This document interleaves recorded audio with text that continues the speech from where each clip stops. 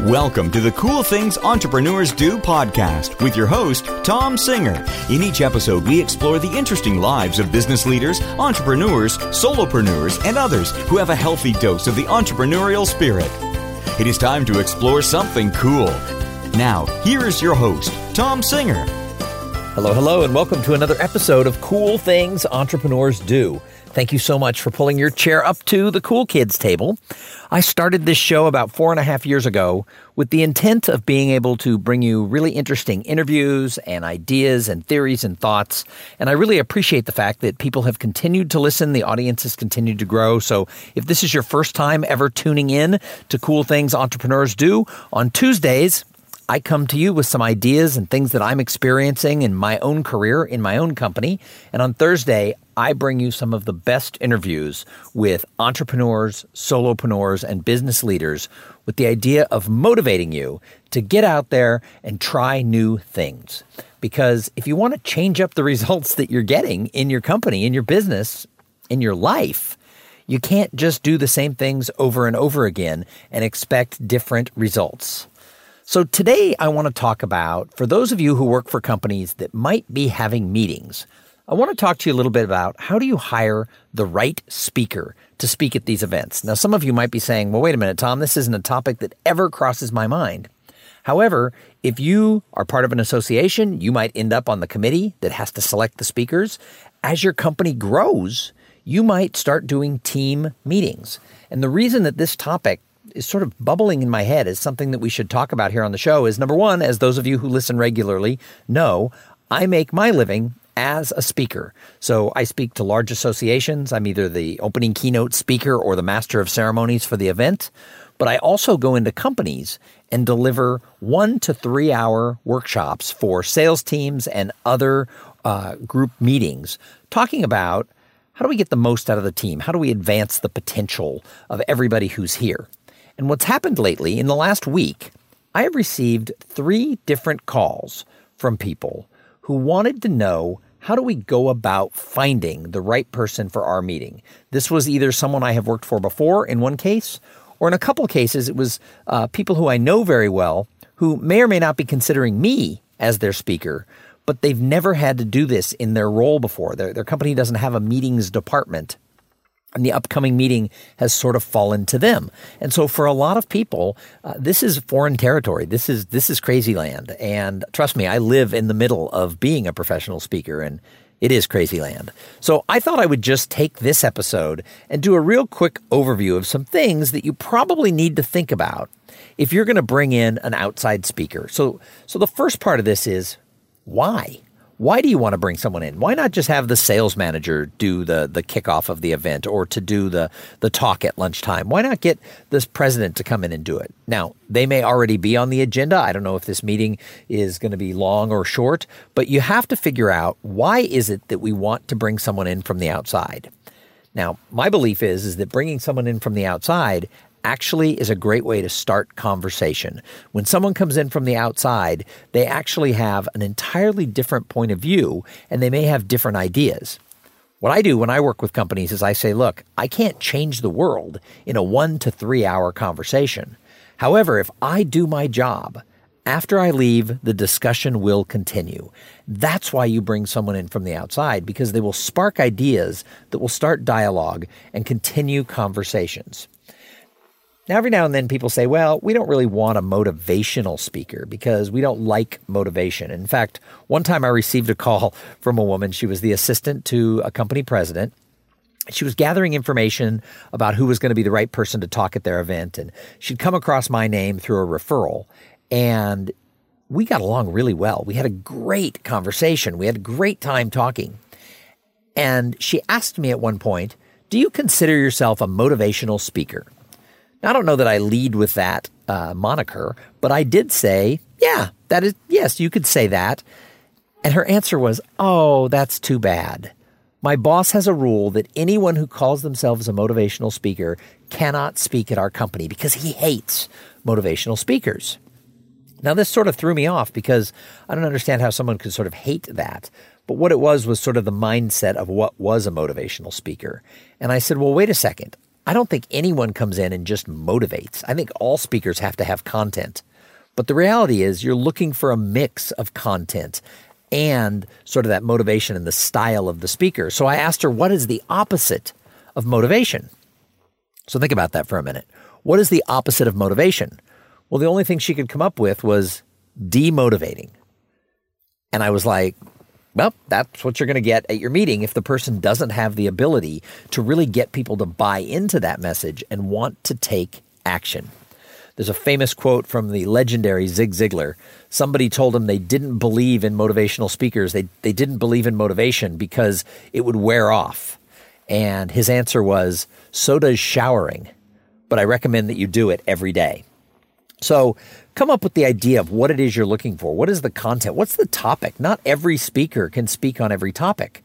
I always find it amazing when I meet somebody and I tell them what they do, and their next question is, do you speak on something specific or can you talk on anything? Well, I don't know how anybody can talk on anything. You have to, in order to lead a conversation, in order to start these dialogues, you have to have some level of expertise in that area. So you need to start, as you're looking for a speaker, to know what is the topic that I want. And then the next thing is that you need to know what is the purpose of the event. Is this just something that you're filling in some time for, or is there more to it? Is there something that you're really trying to accomplish? So I think that you need to know sort of what it is you're trying to accomplish there and the purpose of that event, because that will help you tie yourself to the correct presenter. And you have to know all the details of the event before you start contacting speakers. As a speaker, I sell dates on my calendar. And so if you call and say, oh, we would love to have you talk at our company, it doesn't do any good until I know when and what time and in what city that is all going to take place. So make sure that you know all of the details of your event before you start really reaching out to people. You have to know exactly how much time you want that speaker. I'm always amazed when some people call me and they say, we don't know if we want 1 hour or 3 hours. Well, that can affect the pricing, but it also affects my travel. It affects the preparation. So those are things that have to come up in the early stages of those dialogues, of that discussion with the speaker. So get some clarity as to what it is that you want the speaker to be doing when he's on property or at your event. Also think about, do you want the speaker to stay longer? Sometimes some of the greatest skills of some speakers is getting to the airport 15 minutes after they say, thank you very much. Now, some of the clients I work for, I'm speaking in the morning, but they want me to stay till lunch or stay through happy hour or attend their board dinner. These are all things you need to know up front because you have to know what you're asking the speaker to do. I have peers who have shown up at events and they're expected to be doing way more than the contract said. So you need to make sure that you know what you want from the speaker. Many people are really happy that the speaker comes in at 9 o'clock, speaks for an hour, and at 10 o'clock they are out the door because they're going to be talking about private proprietary stuff. Other people, if they're having more of a social event, want to make sure that that speaker is plugged in and engaged in the event. Now, as you're starting to think about who do I bring in to hire, one of the things you have to think about is what is the experience level I need from this speaker? The larger the event, typically, the more experience is required in order to make sure that that speaker is going to be able to connect with that audience. One great question that you should be asking every speaker who you're considering is, how many presentations like mine have you given in the last year? I recently was talking to somebody and they had narrowed it down to 2 speakers.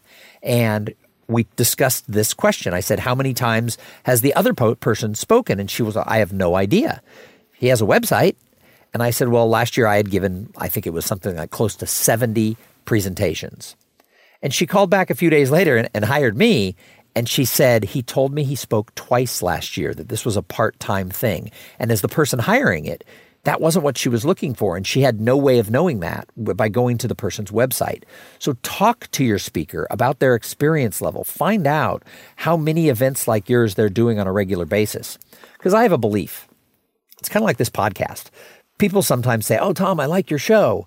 But this is because we're now up to over 400 episodes. If you go back and listen to the first few episodes, I don't think it's as good. I've gotten better, I hope, as a podcaster over the years. Same thing is true as a speaker.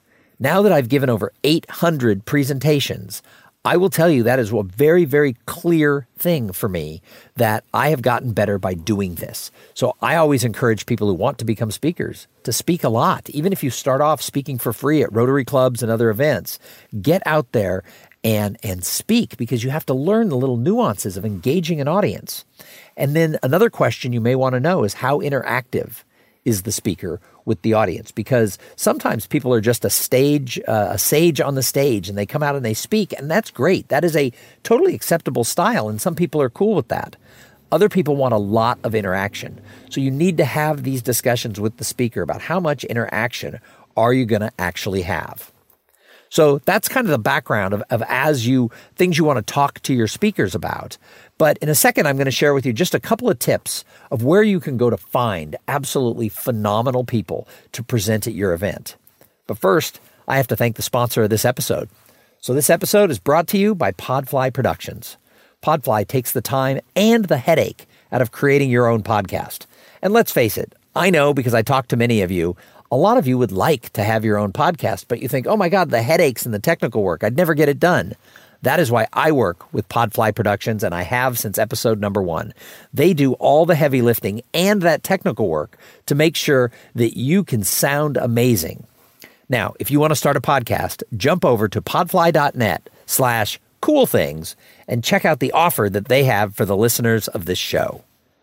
Now, here's a couple pieces of meat that I wanted to give you around this topic about where do you even start.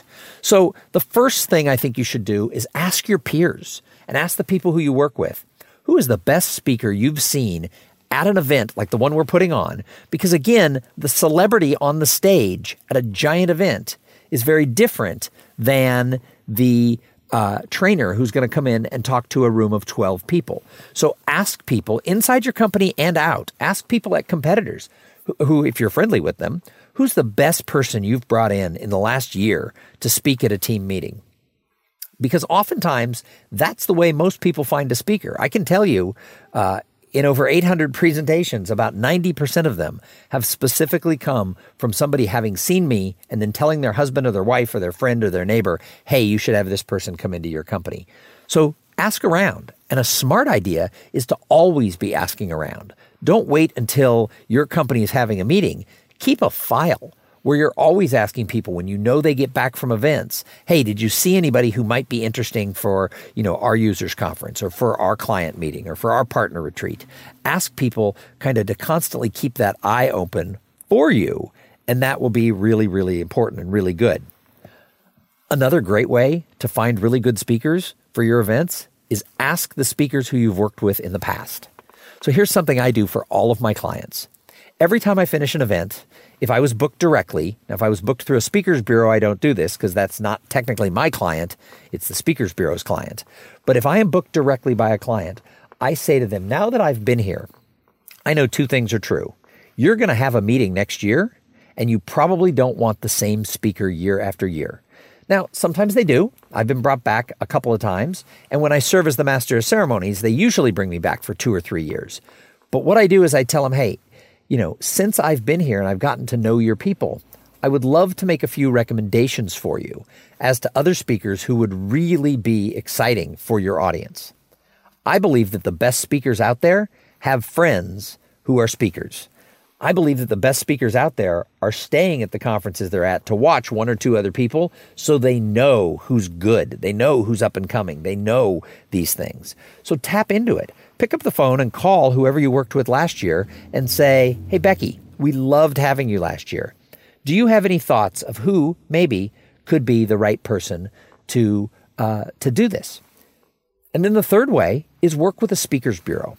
Now, a lot of people don't understand what a speakers bureau is, and they're not an agent. They're not charging you for the work. A speakers bureau is mainly a sourcing business. You tell them everything that you're looking for. You give them all those details of what you need, what your price is, what you're having. They'll go out and find you a list of 3 or 4 speakers in your price range. And then you and your boss or the committee that's involved can all review exactly what it is that you're trying, who's been submitted, and then you can make a decision. Then the speakers bureau will go back to the speaker and do those negotiations for you. So that's another way to get a speaker. Now, I'm going to throw one more thing in here. If you're a listener of Cool Things Entrepreneurs Do, and you're looking for a speaker for your event, call me. And I don't mean, call me to hire me, because I may or may not be who you're looking for. If I am, that's awesome. However, call me because I love to help source the right speaker for the right event. I have hundreds of people who I have seen, who I know cover a variety of different topics. And I love to do that. I like nothing more. Well, I do like it when I get booked. But the second most favorite thing is when someone calls me and says, we're looking for a speaker on diversity, or we're looking for somebody to, who specializes in speaking to franchises, or we specifically need a heart health speaker. Boom. I know people who do all those things, and I can zero in on it. And I can help you, once I know your budget, I can help tell you who's the person who's going to do that and who's going to negotiate. Because the truth is, some speakers will negotiate their fee. And that's another tip. When you actually find the person you want, ask them if they're a little out of your budget, if they can meet the number that you have. Here's the deal. You have to be fair. If their fee is $12,000 for a speech, you can't come back and offer them $2,000. But if your boss has said you can't spend more than 10 and you really want this one speaker, tell them, my cap on this is 10. A couple more things to think about is around the thing of fees. Professional speakers might cost a little more than you think they do. People always want to go after the celebrities, and then they're shocked to find out that a celebrity can charge $25,000, $40,000 or more for an hour-long talk. I always have people come to me shocked, saying, I can't believe that is how much, it costs to get Colin Powell or whoever the celebrity is that they went after. Well, there is sort of a hierarchy of what speakers cost based on their fame, their experience, and how good they are, and then also how in demand they are. If you're booking a year out, it's harder to get someone to negotiate their fee because that could go for full price. If you're looking for a speaker 3 weeks from now, that speaker will probably be willing to play with you. But remember, not everybody negotiates their fee, and that's totally okay. The biggest piece of advice I'm going to give you is don't fall in love with any one speaker before you get them under contract. You want to make sure that you're able to talk to them and work with them and make sure that they have the personality of who you want to work with, and then also that you're going to be able to negotiate the contract so it works. I got a call a couple years ago from an association that I was friends with who was bringing in a New York Times best-selling author, and the fee was pretty high, and they had signed the contract, and their expectation was that he would stay and sign books. They were buying a book for all 300 people who were going to be in the audience, and they wanted him to stay for an hour. But what they hadn't noticed in his contract, in the fine print, it said that he would leave the premises within 10 minutes of finishing his speech. Well, they had planned an entire reception around this person being there to sign the books. And they called back, and his answer was no. Now, if they had known that in advance, they could have said, well, we're going to go a different direction. And he very well might have said, of course I'll stay for an hour. So you have to make sure that you're not totally committed to somebody until you have all the details worked out. Anyway, I hope this was interesting for some of you. I know that for a lot of people, they may have tuned out saying, Tom, this is not something that I ever have to deal with in my company. But for others, if you do run into this, please take the tips that I gave you, but also always feel free if you have any questions about what it's like, what the speaker needs from the person who's hiring, or how do you negotiate. I am more than willing to share that information with you. I feel so grateful that I have now spent 10 years working as a professional speaker and trainer and master of ceremonies for associations and companies. It has been the highlight of my life. And because this week 3 different people asked me questions about this for their small companies, I figured this might be a topic that really resonated. And this is why I've moved to having Tuesdays be shorter episodes of just me sharing information, because I can share what's actually going on. I can see what's happening around me, and I can share those ideas with you. So I hope you like this episode. Do me a favor.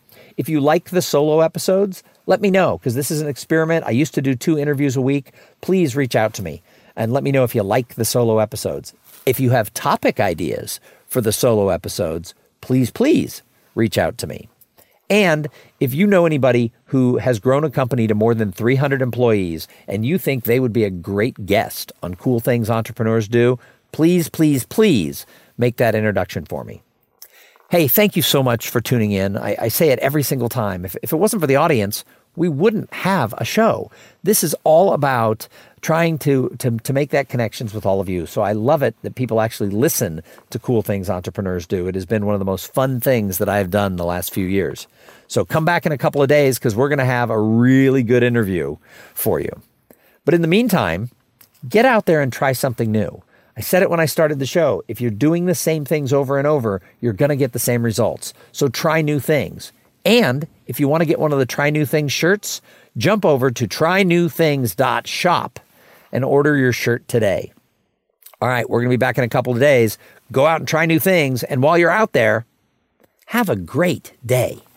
Thank you for being part of the Cool Things Entrepreneurs Do podcast. Without your participation and listening to these conversations, there is no show. Connect with Tom at tomsinger.com and follow him on Twitter at @TomSinger.